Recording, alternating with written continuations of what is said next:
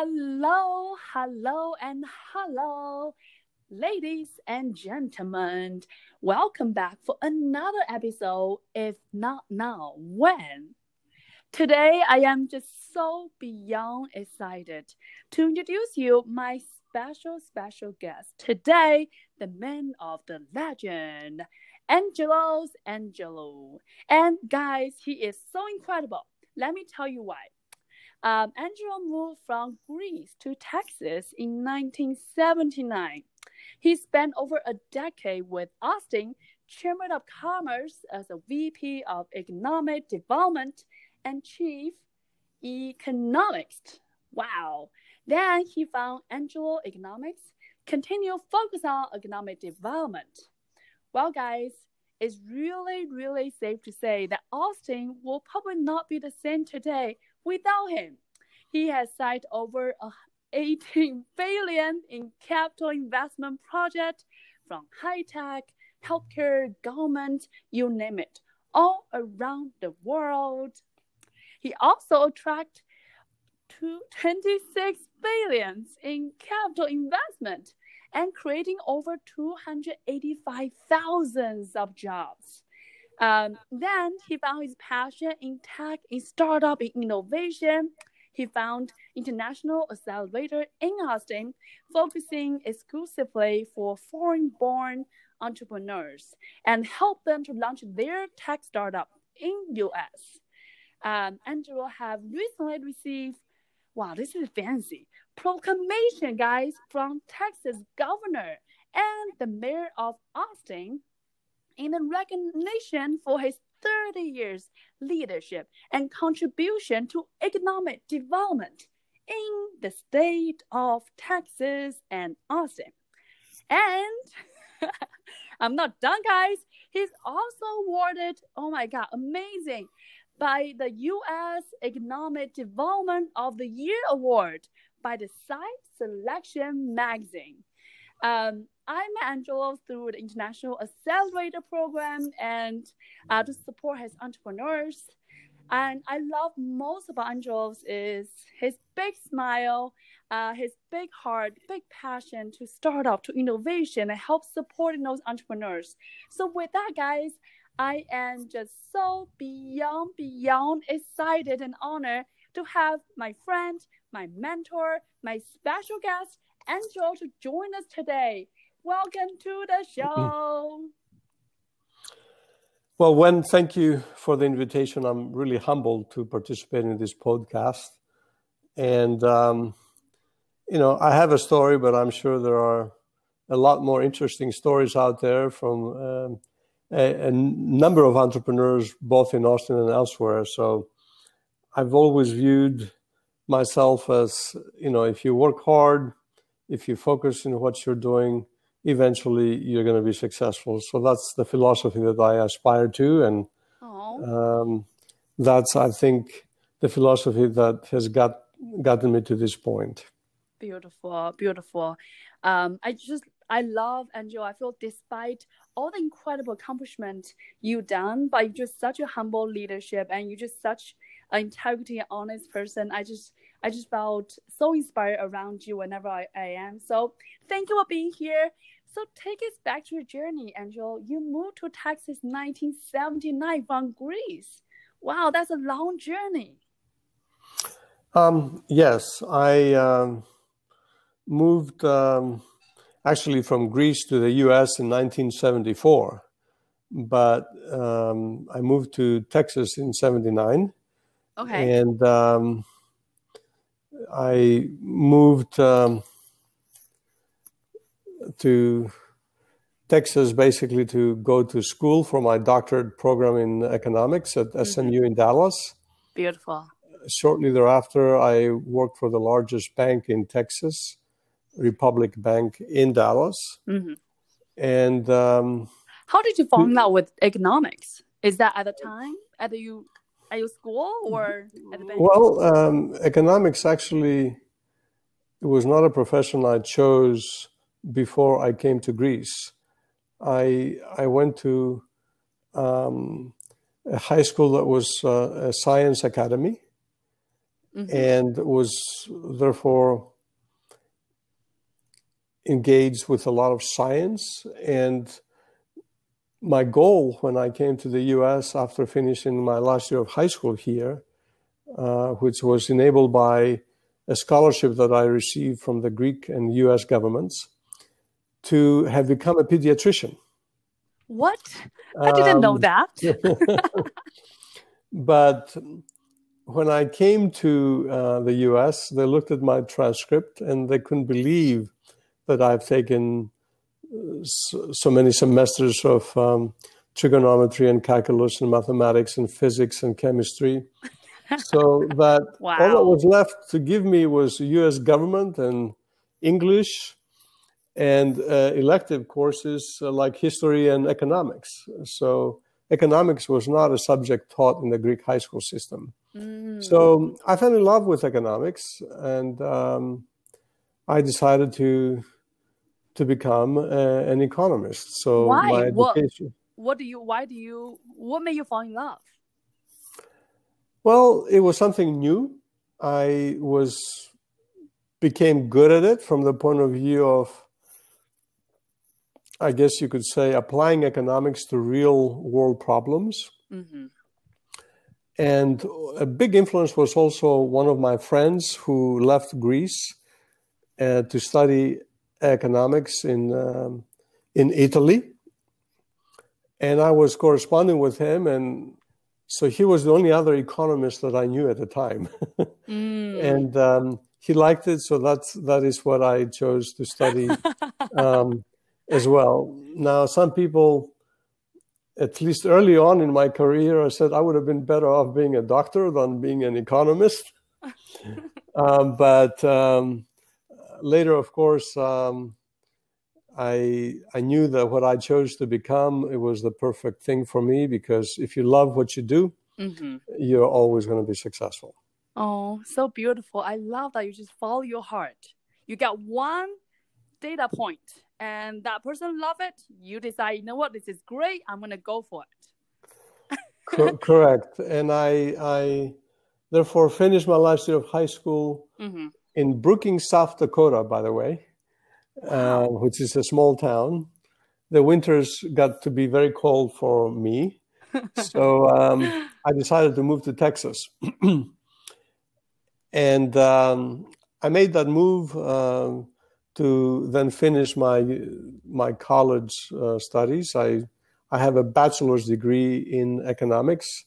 I have a second bachelor's degree in political science from the University of Texas in San Antonio.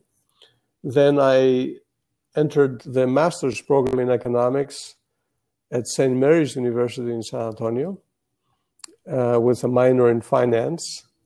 I graduated summa cum laude, 4.0 average. Wow. And then I decided to go to continue my studies for the PhD in economics at SMU.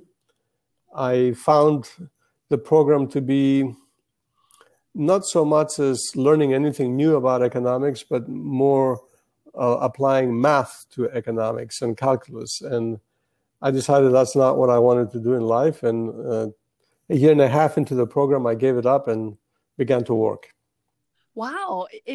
Was that an easy choice, or is that a hard decision? Well, part of the decision was made because I had a couple of friends at SMU, and they finished the program, and the jobs that they could get were teaching jobs at Trinity University in San Antonio, and another college, small college or university, I forget which one it was, but they were paying $20,000 a year. And I thought, surely that's not what I want to get a PhD for. And therefore, I decided to quit the program and find a job in the private sector where I could apply the economics that I've learned already. That's beautiful. And then shortly thereafter, a small stint in the banking business. I was recruited to become the chief economist at the Austin Chamber of Commerce. And then a year or two later, I became the VP of Economic Development. How are you just, that's amazing, but how are you able to get promoted so quickly? And also, I would love to hear about the story. I forgot in which period of time you turned down the dream job offer at the moment. Okay. And continue with the chamber. Sure. Well, why the promotion took place so quickly? I was, as the chief economist, I was making all the presentations that the chamber was making to every new company, prospective company that wanted to move to Austin. Mm-hmm. From the IBMs of the world to the Celotex of the world to and writing the proposals for them. Wow, so Apple, you're one man running the show. It was not one man. I mean, we were a department of 6 people. We did great work, and not all credit goes to me. We helped keep a team that was working for slave wages, if I may say so. But, you know, you could see your effort pan out in helping a community grow in front of your eyes. And at the time, that was a huge reward for all of us working at the chamber. Oh. And we kept the same team for pretty much 11 years. Wow. Even though we were grossly underpaid at the time. But that does not bother you at the moment. You just feel so happy. No. It was never, I've never really been for the money. I just wanted to do something that I enjoy doing. And when I started with the Chamber of Commerce as chief economist, a month later, I was able to reflect upon what the job was really all about. And I said to myself, this is me. This is what I'm going to be doing for the rest of my life. I loved it so much. And pretty much this is what I'm doing today, whether through Angel Economics or even the International Accelerator. Mm-hmm. But your question was also why I chose to work for the chamber. Yes. And how do you turn down your dream offer at the moment? Well, I had 2 offers. One came parallel with the offer at the Austin Chamber of Commerce to work with Dr. George Kosmetsky, who was one of the greatest philanthropists and a community leader, and probably the wealthiest individual in Austin up until that time, a futurist, if you will. He was the founder of the business school at UT. He was the founder of IC Squared Institute. And they offered me nearly 50% more salary than the chamber. But the chamber called me first. I accepted their offer, and I wanted to be loyal to the employer that called me first. Mm-hmm. And let me say, when I say called me first, it was within 10 minutes of one another that I got those 2 offers. Wow. So I started working for the chamber. Was it never a difficult thing for you, Angel, to choose between money and your own integrity and honesty? Well, yes, well, every foreign entrepreneur is very loyal to their employer, to the cause, or whatever it is that they decide to do. And I mean, I could have changed my mind and declined the offer of the chamber and accepted the one from Dr. Kosmetsky. But being loyal,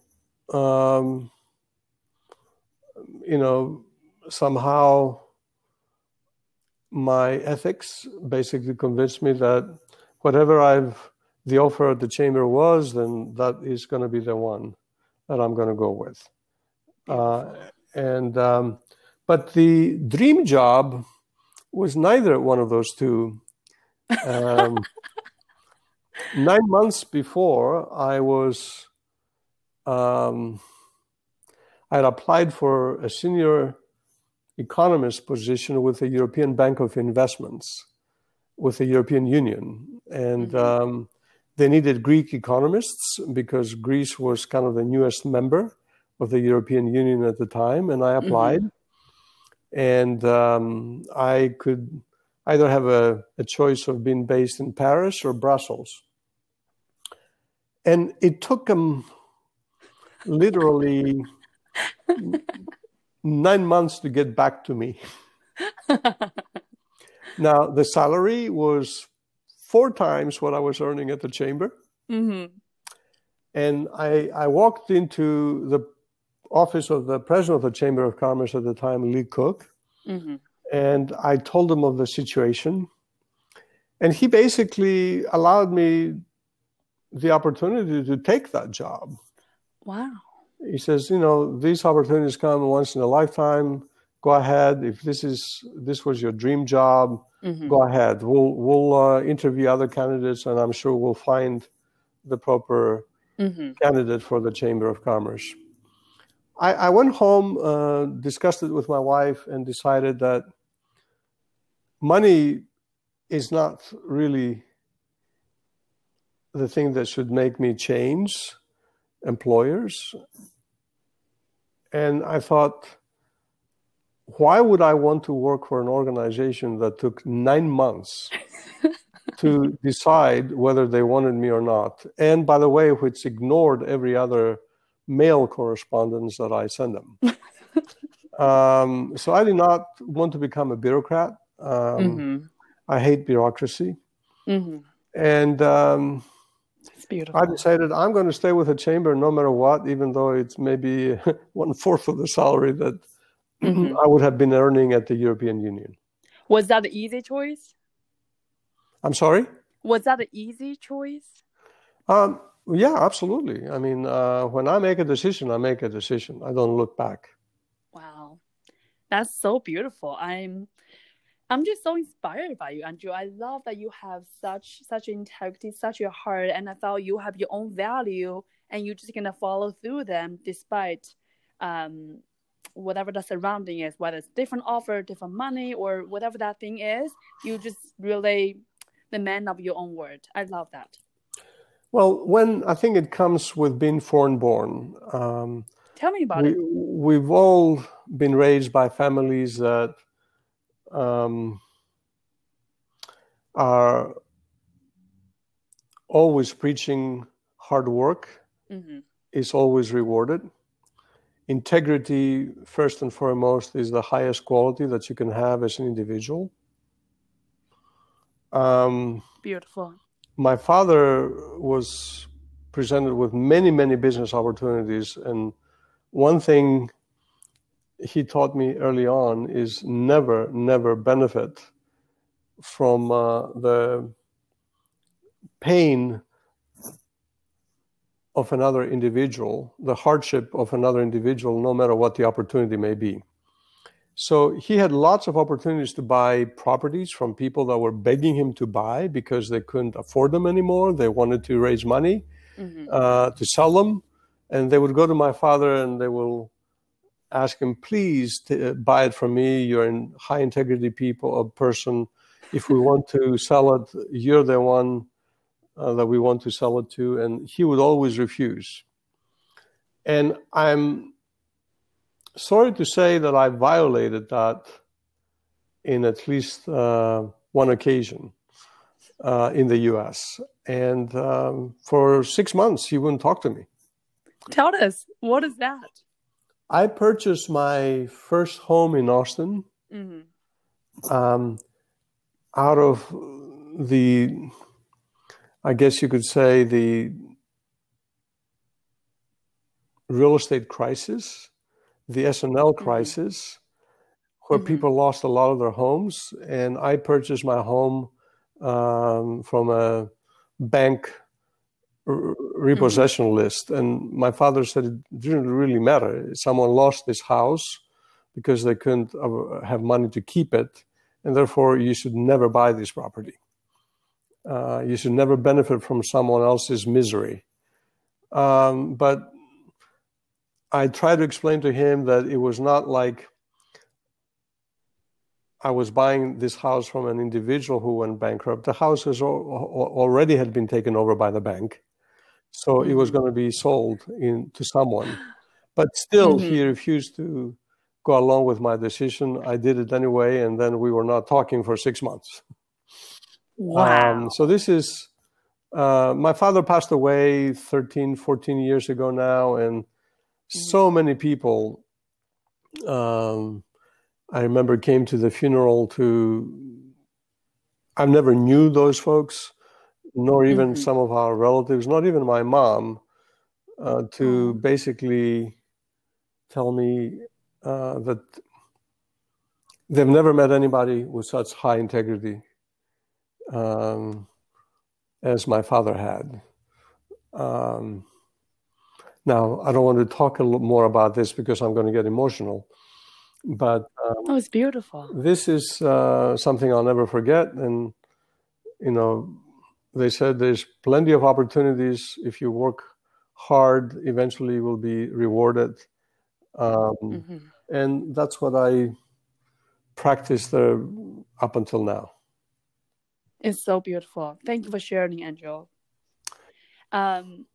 I love that. So that moment, you really take integrity from your family, really with you, and do the right thing, having that work ethic, and you really celebrate your career at Chambers at the moment. So let's switch gear. Tell us, how do you start Angel Economics? What inspired you to do so, even though at the moment you thought, this is my dream job, this is everything I wanted to do, I love this so much? Well, my passion is economic development. And after 11 and a half years at the Austin Chamber of Commerce, I found myself competing with myself. Every year, I had to break a new record. Wait, who is keeping the record? Do you keep the record yourself? Or? Well, I mean, when you work for an economic development organization like Chambers, who are run by a volunteer leadership at the board level, the expectation is that the city will continue to do better every single year. And one way to measure that is how much capital investment you've attracted to Austin and how many jobs you've created. And I recall I had a meeting with a gentleman called Joe Beal. He was the head of LCRA at the time, Lower Colorado River Authority. We had a luncheon at the Four Seasons Hotel to talk about possibly getting his permission to offer a bond to Samsung for infrastructure. We thought that might be a good thing to help put in our proposal. And we talked about it extensively, and he said, sure, we'll do it. It was eventually never needed to be put in our proposal. We won Samsung without it. But during that conversation, and this gentleman, I talked to him maybe once or twice on the phone, and this is the first time I've ever met him. And out of the blue, he asked me, Angelos, what would you like to do when you grow up? And, these are always interesting discussions because the people don't know you. They don't have any baggage. Sincerely, they ask for you to tell them what maybe your goals are so that they can help you. And I told them, as a matter of fact, I turned down 4 jobs. One was in Virginia, one was in Jacksonville, Florida, another one was, I believe, in Akron, Ohio, and the third one was the Silicon Valley Bank. Silicon Valley Group, which was an economic development organization in the Silicon Valley. Because I was getting cold feet. I did not want to move out of Austin. This is a community that I knew very well. A lot of people knew me. I was uncomfortable moving to another place, even though they were offering me 3 times the salary I was earning at the Chamber of Commerce here. Wow. And he told me without blinking an eye that I should start my own business. And I listened to him. Were you And before that moment? Would that thought occur to you? no, or never. No. So if when you hear that from this gentleman, were you surprised? Were you shocked? Were you excited? What was in your mind? Well, he was a very logical individual, and if anyone knows Joe Beal, who is now retired, of course, and lives in Bastrop, I believe, would have known him to be a person of high integrity, a gentleman, and almost like a grandfather figure for me. Oh. I asked him a few questions. Why do you think I should start my business? And his first explanation was, well, now that you've turned down 4 positions, nobody's ever going to give you a job or offer you another similar job because they know you're too tied to Austin. And therefore, these offers were pretty phenomenal, and you've turned them down. It's a very slim chance for anybody else to offer you a job. But he said, if you left the chamber, then that is an indication you decided to make a career change. And the job offers from other economic development organizations will keep coming. But what did it for me is, he said, you're a public servant. I've watched you from afar, and you've always been behind the scenes trying to make things happen. Mm-hmm. And I agreed with his assessment that I'm truly at heart a public servant. And he says, you've helped so many people in this community that your business will be extremely successful. And there will be many, many people willing to retain your services because you've helped them so much. So with all the economic development that you brought to this city. So his last words to me were, you have nothing to lose. If the business does not succeed, you're still going to be getting offers from economic development organizations. And with that advice coming from an individual, again, who I considered almost like a grandfather, and for the first time that I met him face to face, I took that at heart. I went home, I discussed it with my wife, and literally next day I went to the president's office at the Austin Chamber of Commerce, and I resigned. Wow. And that moment, did you have a plan, or you just think, I'm going to resign first, and then figure it out? Yep. No Wow. No plan. When someone convinces you that this is a great decision, someone who you've never met before, who doesn't have any baggage, who comes across as a very sincere person, I definitely took that advice to heart. I consulted with my wife, and she's always been very supportive in everything that I've done. She says, well, if you think this is the best thing to do, it is the best thing to do. I'll support you 100%. So I left the chamber without any income. So here is an indication of where I felt that I was going to be successful.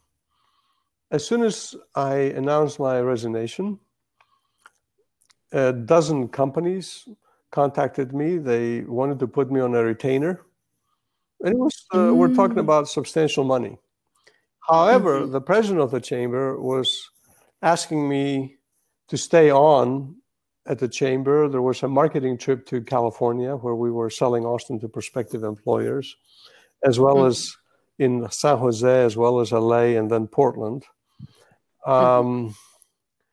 So I stayed to help organize that trip at his request. Then he asked me to stay a bit longer because Samsung was being recruited to Austin, and I told him Samsung is already recruited to Austin. We don't have to worry about that. So I stayed another month or so. So literally almost 2 months later, I finally went to his office and I said, I cannot be doing this anymore. I have clients waiting in the sidelines willing to hire me, so I need to quit. I think the chamber is on its way to a lot of success, and there's not much that I can contribute. So I started my own business, and I started with a dozen clients that put me on a retainer. Wow. So if you've asked me at what point in time I made the most money in my life, it was during that time. Wow. That's incredible. And I want to ask, Angel, at this point, right, you had a very, very, very successful career at Chamber. You are very well respected in Austin community, and you quit. You start your own business. And it sounds, rosy, and sounds, everything so smooth. I'm curious, in that process, was there any moment that you got discouraged, or maybe you questioned, did you make a right choice, or were you slightly afraid? Well, I don't believe in luck. I believe in making your own luck. And I worked very, very hard those days. But, here I quit the chamber, and already within a week's time, there's a dozen people willing to hire me. That was a strong indication that the advice that Joe Beal had given me was coming true. And it reinforced in me, I guess, the confidence that this is going to work out all right. People have asked me this question, were there any roadblocks, there were any challenges? And I say none. I was lucky in some ways that I didn't have any challenges at all in that process. So Angel Economics turned out to be a very successful company. Over the last 26 years, we've done strategic planning work for over 600 cities in the U.S., many states in the U.S., as well as maybe a dozen countries overseas. We've cited, as you mentioned earlier, close to $19 billion worth of projects around the world. And major clients like Dell and Motorola and AMD and others were hiring us to help them out. So I was quite fortunate and lucky in many respects to have gotten into that business. Beautiful. Beautiful. I think, interesting you said you are lucky, but yeah, Andrews, I would disagree in terms of, I think at that point of time, you already build your personal brand. You already hustle, working hard, creating value for yourself and all the clients around you and serving the community. So it's not just it happened. It's because the hard work that you put, the integrity, the passion you show, and that help you to continue to really be part of the incredible economic development scenes in Austin and Texas.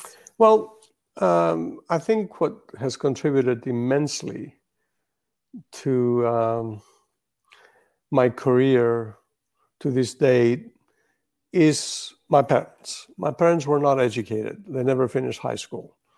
They were struggling economically, but they worked hard, and whatever they did it well. I grew up in a tobacco farming family, basically.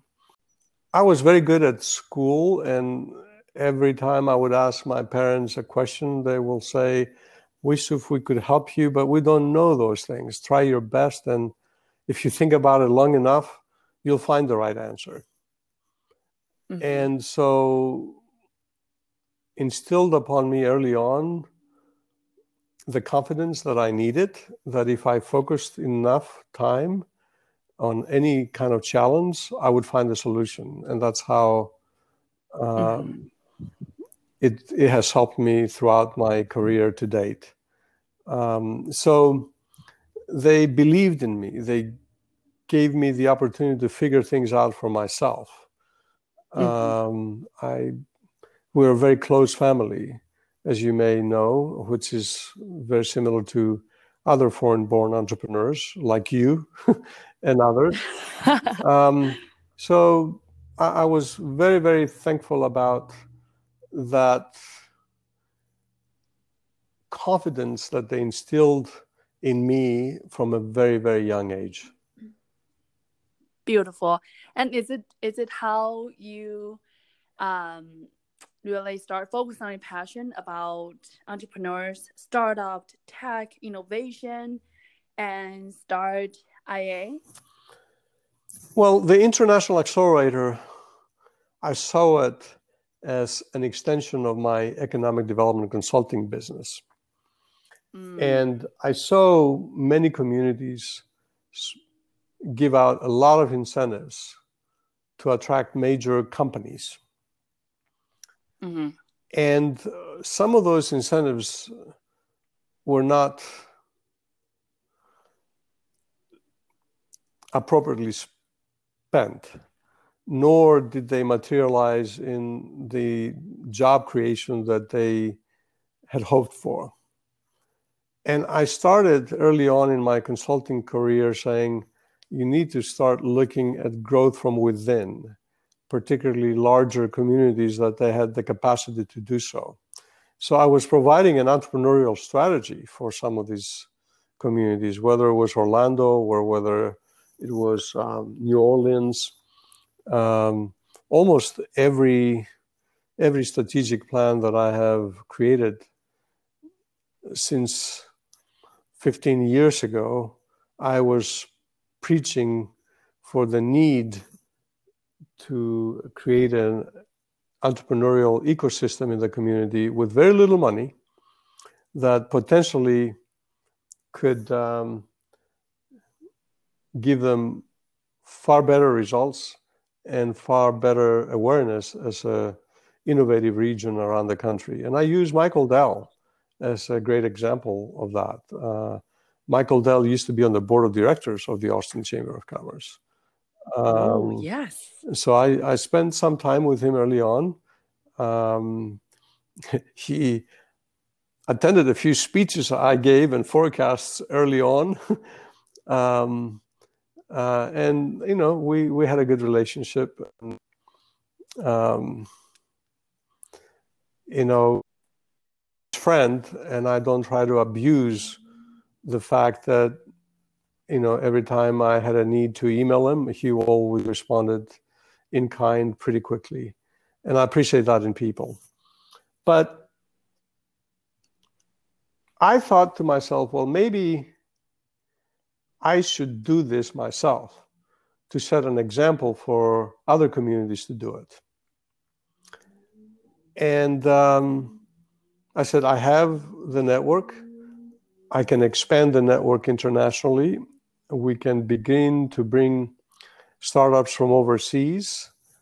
The biggest decision was, how do I differentiate myself from hundreds of other incubators and accelerators? And the decision was made primarily because of some research that I had done that at the time pointed out that 50% of all entrepreneurs in the US are foreign born. Wow. Which shocked me. Yes. 40% of the IPOs in the US have a founder or co-founder that is a foreign-born entrepreneur. And the statistics that it was even more shocking is that nearly 75% or more of the intellectual property in the US is generated by foreign-born entrepreneurs. Whether they work for Motorola or they work for IBM or they work for Google or Facebook, or they are a grad student at the university, or they are a professor, or whether they have their own businesses. They are innovators. And therefore, Why do you think is that? I'm just curious, Andrew. Well, a foreign-born entrepreneur is a survivor. And the only way that they can survive is adapt to every situation. I mean, it's a rather shock to leave your home country at the age of 17, like I was, without my family being here, and try to go and make it. So you learn how to adopt, you learn quickly, you become a sponge. You're very frugal with everything that you do, particularly your finances, because they're never plentiful. And you're forced to innovate. So hardship, in my opinion, creates, it's the mother of innovation. If you don't have a hardship, if you're not going to be stressed out about solving a particular problem that is bothering you, you're not an entrepreneur. So for the most part, foreign-born individuals don't necessarily work for someone else. They've came in the United States to get educated. They may work with a major company or smaller one, but eventually they want to have their own businesses. And I realized that there was not a single accelerator in the US at the time that is focused on this market. And looking at Austin, gosh, by now we have over 90 incubators and accelerators. Wow. And there's plenty of places for a US entrepreneur to go to, but there is not a single accelerator other than the International Accelerator that is focused on becoming a landing pad for foreign-born entrepreneurs who've never been in the US, who need a whole lot of hand-holding and support on a personal basis, not just business basis. And I set out to do that for the International Accelerator. And when I say personal support, the startups live in my home. They're like, yes, that's true. And you've seen some of them. In fact, you met all of them.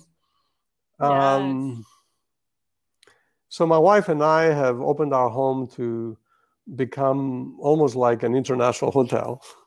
Not only for startups, by the way, from any person that has come to Austin and they came to meet me. I always offered my house for them to stay overnight or a week or two or whatever. And we do it. There's been over 100 individuals that have stayed at our home. Wow. And typically all foreign-born. Because I knew that I would have appreciated that being offered to me as I came to the US. And it was. I lived with an American family while I was going in high school. And they provided a lot of the support that I needed at the time. And I knew that that is hugely important, to be in a safe house, to be able to go to work basically every day. I would take the startups and bring them to work, take them home. They don't have a whole lot of money. They don't pay rent or utilities or food. It's free. And some of our portfolio companies stayed in my home for over a year. Wow. And that is substantial savings for them. But moreover, you get to know them on a personal basis. You understand their character, what they're made out of. And you understand their work ethic, and you can make a bet whether they're going to be successful or not, too. Wow, that's interesting. And Guys, just want to pause here for a second. I visited his home, and oh my god, everything he says is 100% truth. He opens the whole home for all entrepreneurs there. He had a big kitchen counter full of all the food, all the snacks for anyone to grab.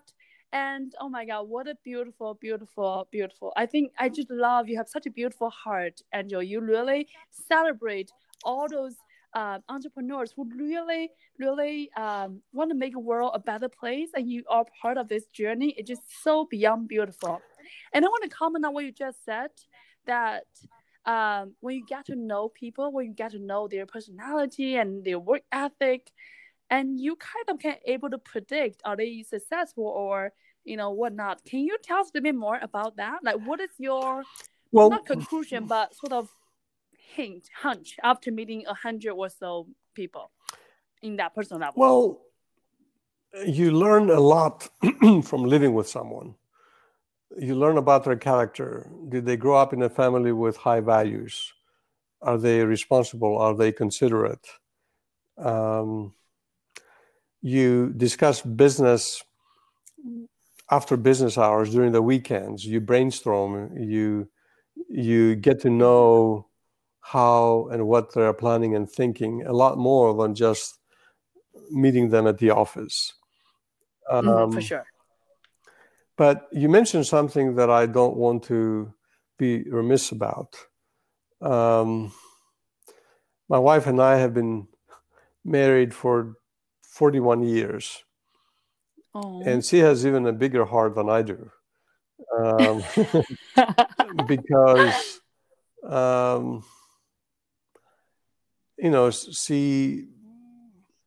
she cleans after them, which is not often the most enjoyable thing to do. And sometimes she gets tired of doing that.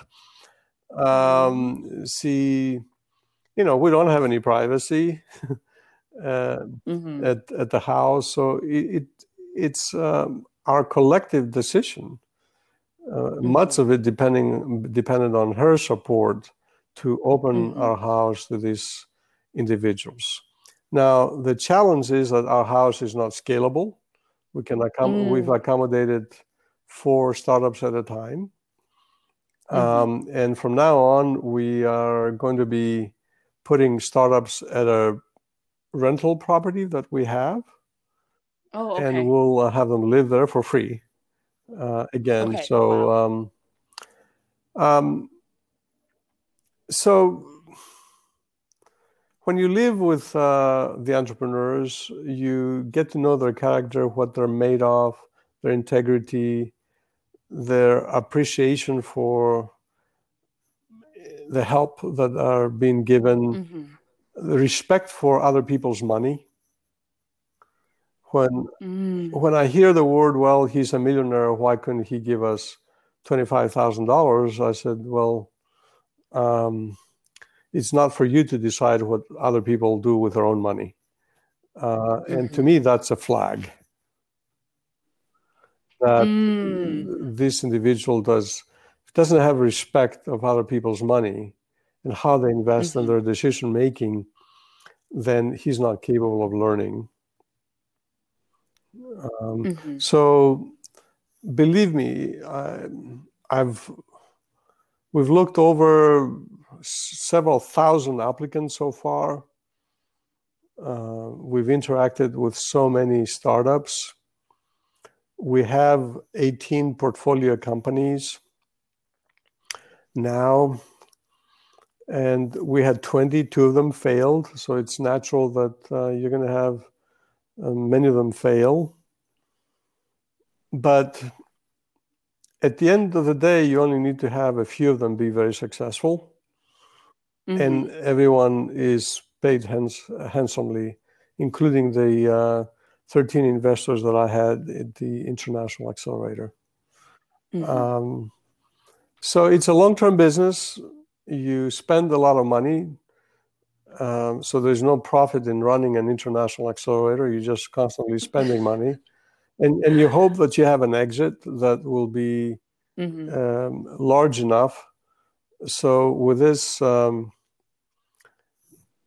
opportunity that we had with Restream, we paid all of our investors their principal, 10% interest rate on the capital that they invested from the time that they invested it, paid all of our bills and everything, and there's still money left in the bank to do a few things. So everyone got more than they bargained for in about 4.5 years.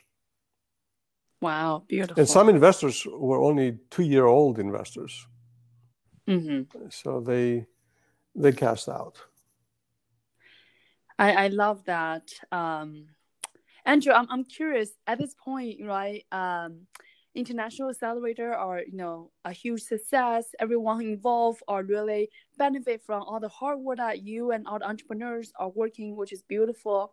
I'm curious, you comment earlier that, inevitably some of the startups are gonna fail, right? Yes. How are you looking at failure? Because for you, you are you personally involved in the business on day-to-day. You know this entrepreneur, you love him, you vote for him, you supported him everything you possibly can.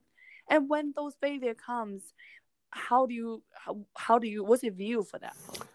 Well, investing is a very risky business.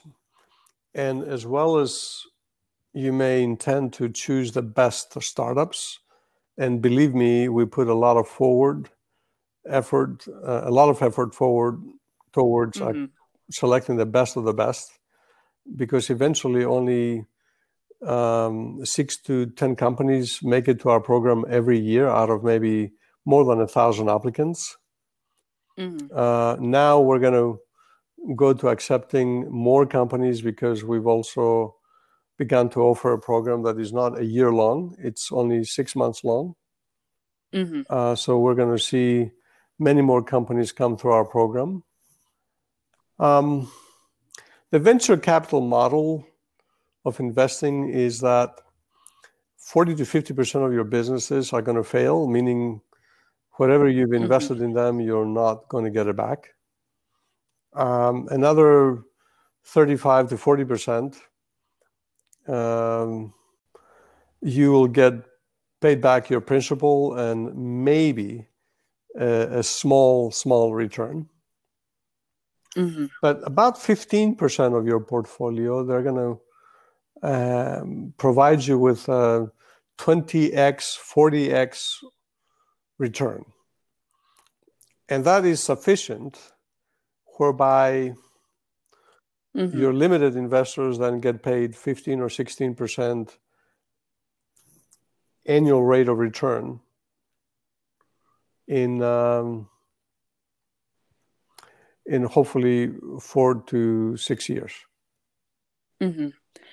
But I understand that, but I'm just curious, when you first started with International Accelerator, was it still hard or emotionally when you see those startups that you personally invest in, who live in your house, who have a dinner with you every day, and that person or that business did not make it? Was it, how do you able to have the right attitude and perspective, even though inevitably that's a process, but how do you able to not get discouraged?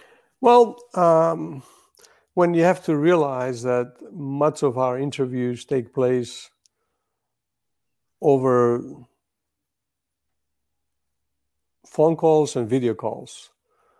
So sometimes in the past, we've never asked the right questions. We never dug deep enough. And seemingly, they all tell you how great they are and how well they work together. Sometimes the team, the founders, don't get along. We've had that in one situation where they could not agree on anything.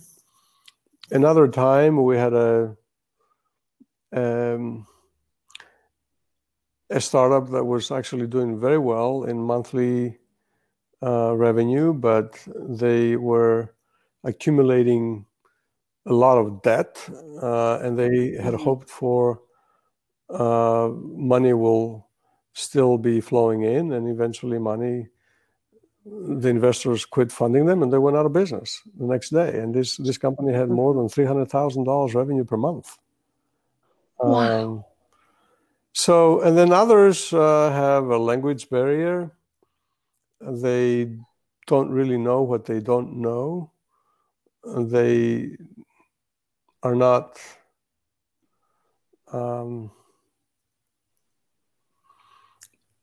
they kind of know it all. And some of them don't have the ability to scale a business. I mean, they are a good CTO. They found a great invention, but if you don't really know how to scale a business, it doesn't matter what technology you have and how disruptive the technology may be or your IPO might be. So it's the team that we are focused right now, and not how many patents they have. And you help some of the team. We try to complement that team with a great mentors and also board advisors. We create an advisory board for many of them to help the company succeed. And you've talked to many of them, and you've certainly helped them with their go-to-market strategy, and you see some of the gaps. A foreign-born entrepreneur believes that I've built a great product. Why people are not buying it? Well, this is one trick that I learned is despite what industries, what business you are in, the successful business is literally two pieces here. Number one, innovation, the great product, the great services, better to meet your customers' needs, whatever that is, innovation. And secondly, is marketing. If you have a great product but no one knows about it, it will not win. Vice versa, if you have a great marketing strategy but your product is not working well, people are going to stop. People will find out eventually. So the best business need to have great innovation and a great marketing side by side and be able to be successful. Correct. I love, at this point, Andrew, I felt like you are very, you're always, very, what's the right word for this? I think always a very, cool is not the right way, but I felt like you're able to see the failure, see the success, see different things in a very objective way. You don't really let it involve you in an emotional way, discouraging way. Sounds like you are always, looking at business, looking at number, assess the situation the way it is, and able to make quick decisions and move forward. Correct. Is that sounds right? Absolutely. And we're going to make mistakes along the way. I mean, there's no way that anybody could predict that 100% of all their investments are going to pan out, that they're going to provide the return that you want. We've made some of those mistakes already, and we know that's part of the business that we're operating in. Venture capital is a very risky business. High risk, high reward. That's beautiful. But so far, out of the 12 portfolio companies that we transferred into the International Accelerator Fund 1, we have better than 15% success rate. I think we have close to over 30% success rate. I think we have, along with Restream, several other companies, 3 more, that will have projected to have very good exits. Beautiful. That's incredible. So I'm starting now with IA, International Accelerator, without any investments from individuals. I'm going to be 100% owner. I'm going to fund it for the next 3 or 4 years by myself. But what we are going to try to, and I need a lot of help in that, and I'm going to retain the right people to help me with that, is to raise a fund, maybe 20 million to 35 million, to be investing in these companies. So right now, several of venture capital firms that invested in our portfolio companies are going to make a tremendous return. And that's okay. I mean, we will always have outside investors.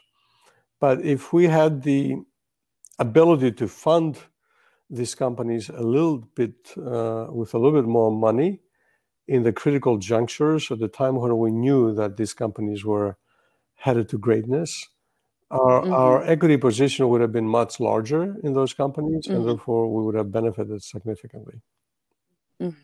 Amazing. So that is the goal. Probably late this year, most likely early next year, we're going to embark on an effort to raise $25 to $35 million as a fund. Amazing.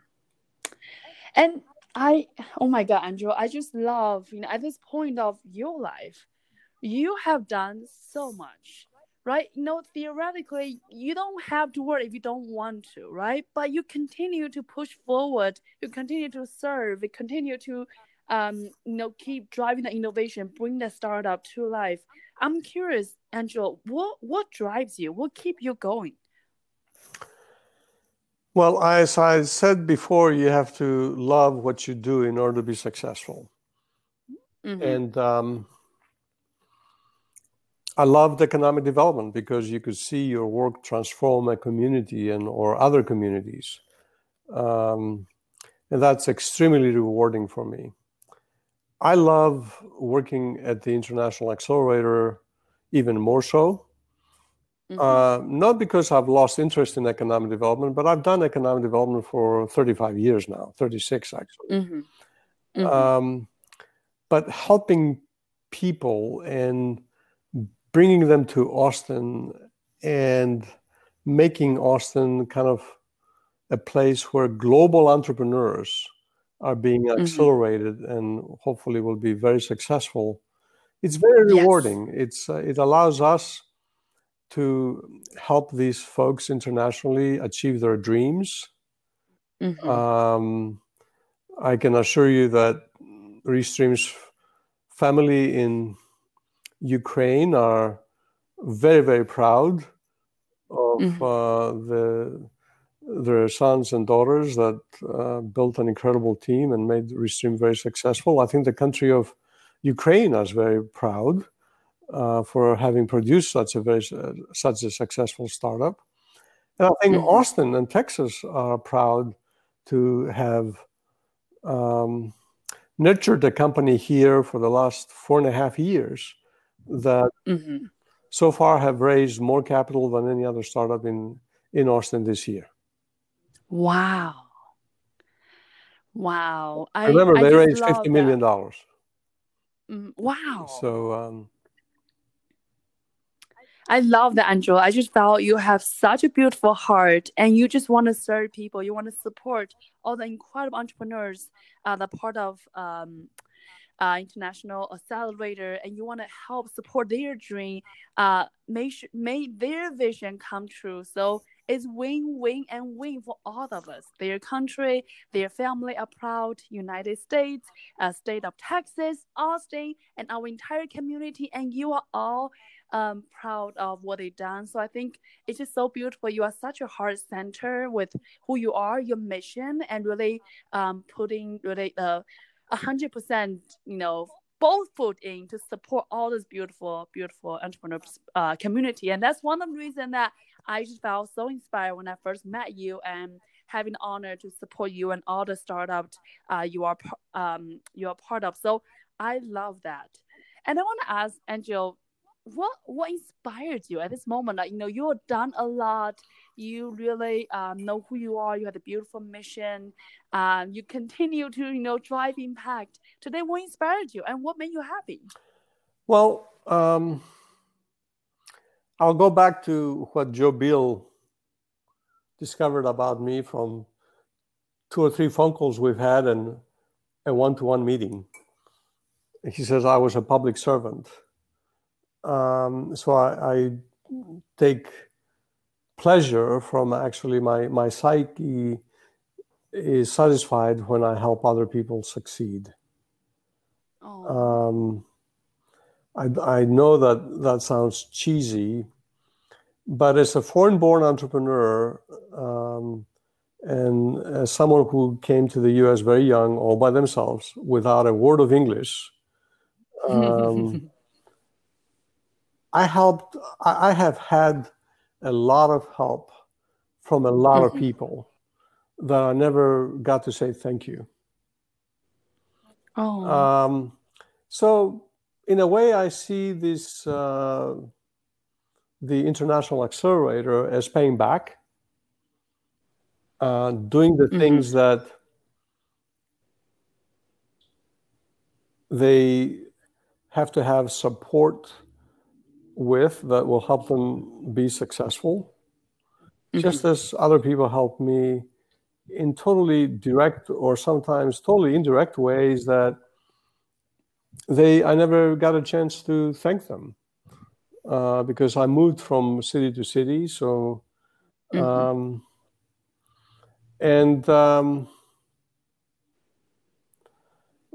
what can I say? It's payback. I mean, I need to help others, and I know how to help, particularly foreign-born entrepreneurs, because I've been in their shoes. I know what goes through their mind every single day. Most recently, when I was in Greece a couple of months ago, one of our portfolio companies, actually the first portfolio company, invited me to their home.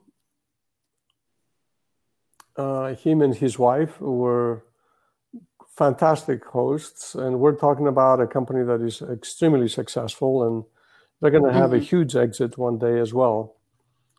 Beautiful. And his wife, in tears, was thanking Esther, my wife, and me profusely for really hosting her husband for over a year at our house in a safe, secure environment, because he left the kid and his wife back for over a year. And you can imagine what went on in the mind of his wife. Is he safe? Is he doing well? So, and then she also said, had it not been for you and your wife, Angelos, Skooks would have never taken off. In fact, it may never have happened, because they had a few challenges of their own. And by allowing him to stay at my home for over a year, and later also one of his co-founders, not only I saved them money, but I was also their first investor. I invested $100,000 in them so they could make payroll until they raised sufficient capital to be on their own. So, you believed him. I believed in him. I believed in him, and obviously they believed in me. And it's heartbreaking to be appreciated and recognized as such from both him and his wife.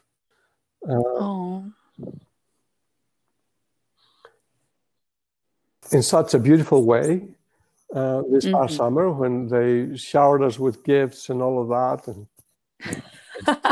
his wife was in tears all the time.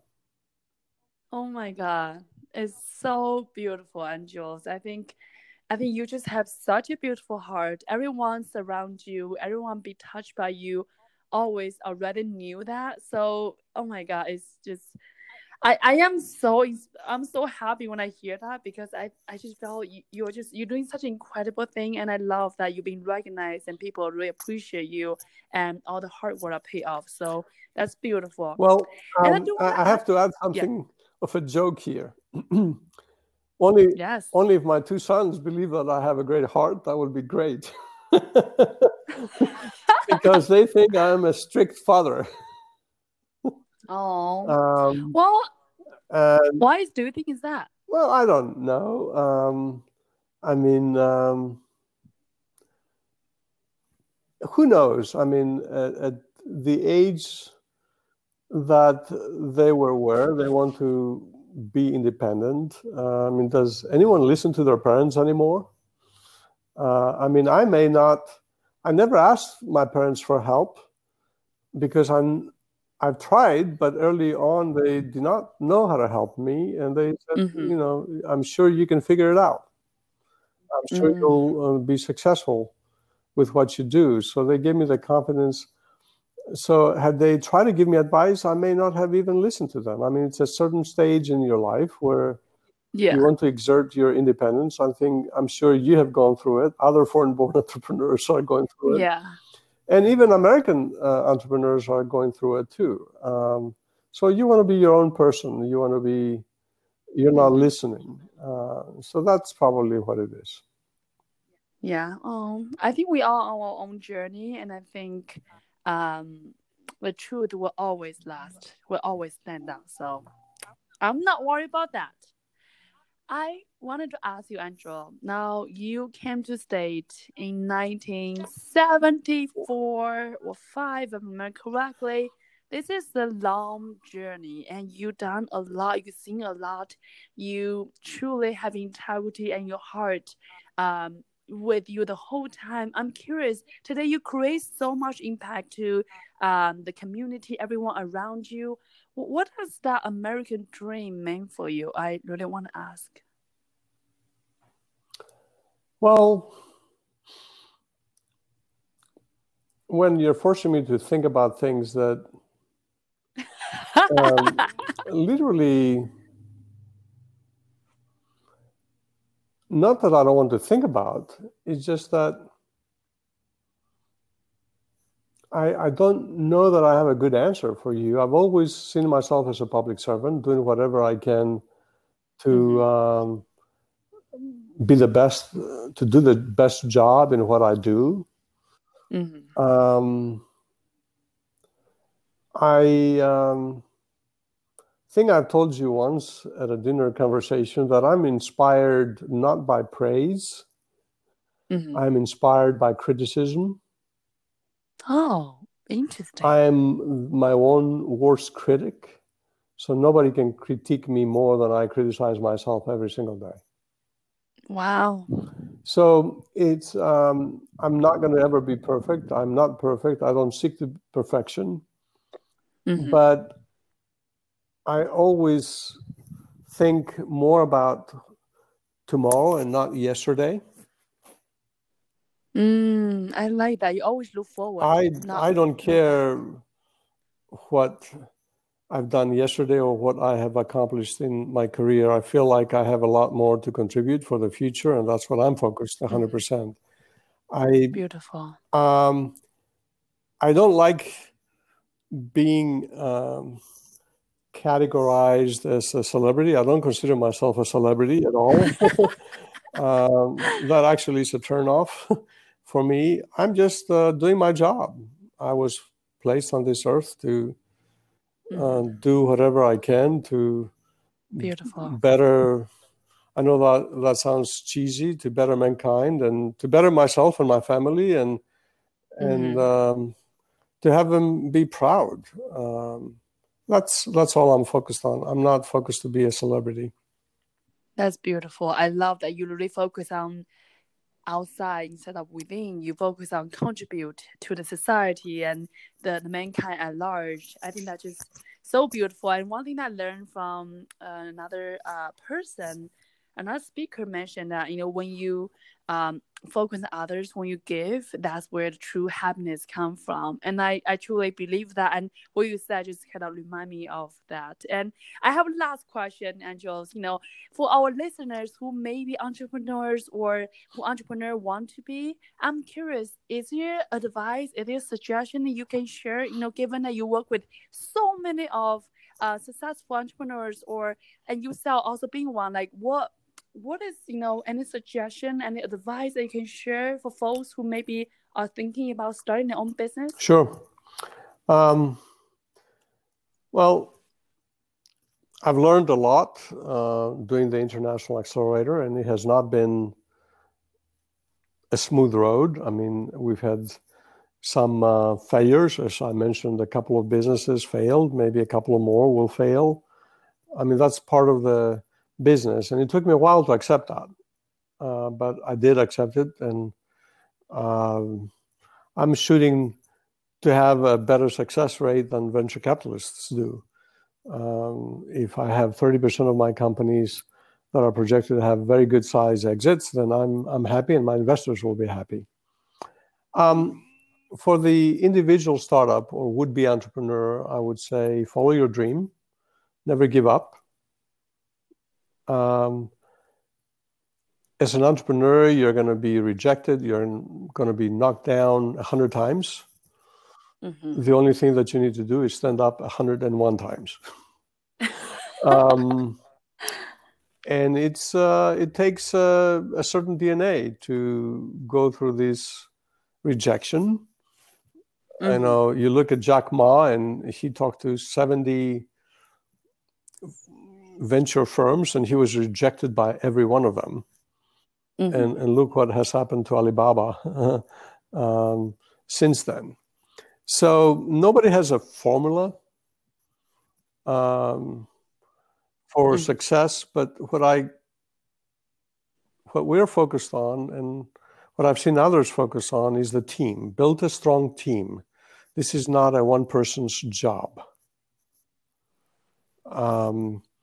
Secondly, complement yourself with some fantastic mentors, maybe one or two. Also, look at creating an advisory board that will be some well-known names of people willing to help. Sometimes their name is sufficient to open a lot of doors. And be a sponge. Always try to learn and listen for what other people say. Beautiful. And that's it. And along the way, if you practice these things, eventually you're going to be learning how to scale a business, even if you didn't know, and how to hire people with other people's help and advising you to create a great organization and therefore be ensuring a great success for your startup. Beautiful. Well, thank you so much, Andros, for sharing such a beautiful journey with all of us. And thank you so much for being that public servant that you always are, and having such a big heart to support everyone around you, and your full passion for entrepreneurs and entrepreneur ecosystems. And also thank you for, let me have the honor to support you in a way that I could. So thank you for being here today. I really appreciate you. Thank you for inviting me to this podcast. I'm humbled and honored to have been involved with this endeavor. I'm humbled and honored to count you as a friend. And I want to thank you. Of course. Well, thank you, Andros. And all right, guys, this is the show for today. I love it so much, and I hope you enjoyed as well. And I cannot wait to see you guys next time.